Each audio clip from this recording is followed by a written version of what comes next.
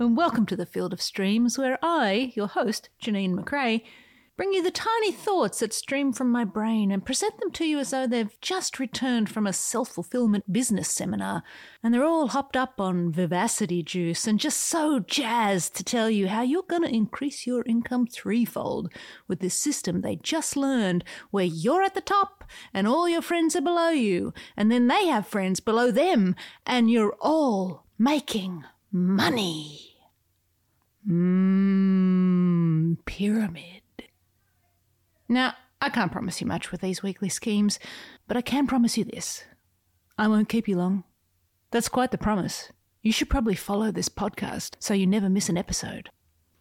Today's missive was inspired by a story I read about how sand, you know, the thing dunes and eye infections are made of, was one of the finalists for the 2021 National Toy Hall of Fame. Did you know there was a National Toy Hall of Fame? Me neither.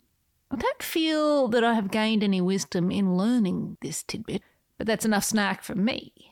There were 12 finalists, including Battleship, which did not manage to sink anything. And guess what? Sand won! Well, it was one of the 3 inductees to the Hall of Fame, including American Girl dolls and the board game Risk. Isn't this thrilling? Isn't your mind expanding with all this information that you really shouldn't be wasting space on? Now, some of sand's sell points. It's the oldest toy in the world. Anyone can play with it. You can make sandcastles out of it.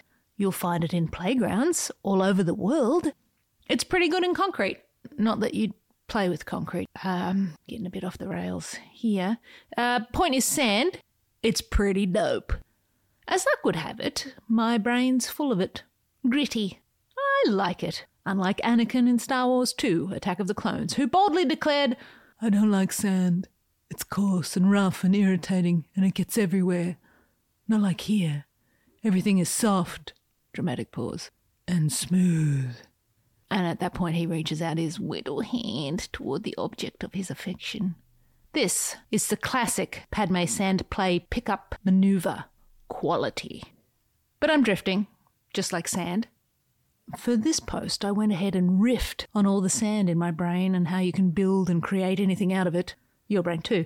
And in fact, the agitated grittiness of what I call brain sand, oh, how original. Anyway, it can lead to great stuff. Who knows? I cloak everything in metaphor and confusion. It's just my way. Basic premise, having a head full of sand, which could be seen as an insult, ain't so bad. See, it's all about how you look at things. It's a story as old as dirt. I also think this intro may be longer than the post itself, so without any further blowing about in the desert of confusion, which is where I live, here is the post, "When in doubt, build a sandcastle." Brain sand is heavy. It overloads my internal sensory buckets with its shifting, shapeless ways. I hear it swirling, flinging its gritty anger at my stubbornly shuttered windows. It makes my head heavy. I am sleepy with the nod of it. Brain sand is impossible to hold.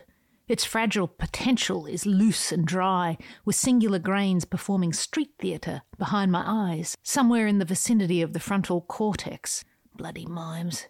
Just tell me what you want! Brain sand slinks through my curtain of neuronic fingers to pour itself out as wasted time. It is caught on many breezes, shifting uncomfortably as one half of a first date at the Cineplex, and finds no casual rest.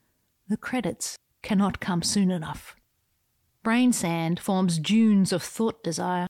I shovel them into my mind sock and prepare to swing until it connects with the jaw of creation, to knock it to the floor so I can dance around in soft shoe glory. Suck it to ya! Is that the way to do it? To burst and scatter it everywhere, so as to slide upon it in some game-set match, Roland Garros fashion. If it sifts away to collect under the floor mats in my creative car, if it remains granular, individual, and shapeless, what use is that? Brain sand is magical. It hurls itself against the internal shape of my skull, getting into the butt cracks of imagination to implant a pearl. It is worn from the cliffs of my life's timeline. As my clock winds down, my supply ramps up to form the beachhead of my art. It's nothing until I make it something, until I wet it with action, with purpose. I must apply the liquid force of my inspiration to bind it to my creation, to give it structure, to give it shape. I must create a sandcastle from its coarse and irritating ways, with my bucket, with my trowel, with my mind. It's nothing until I make it something.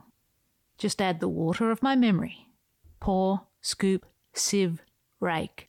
Bury my doubt up to its neck and wait for the tide to come in and drown it in the foam. Brain sand is a tool. Work with it. Brain sand is a toy. Play with it. Brain sand, man, it will bring me my dream. And there you have it. Today's episode in your eye. Well, actually in your ears. Dig out that sand and make something from it. Only don't use a cotton bud, that just pushes the wax further in. I hope you'll come back for more. These little missives are designed to inspire creative folk to get out and make something of their own. If you enjoyed this ramble, please follow the podcast so that you'll never miss an episode. But for now, I'll leave you with this. Love what you love, and I'll see you out there making stuff.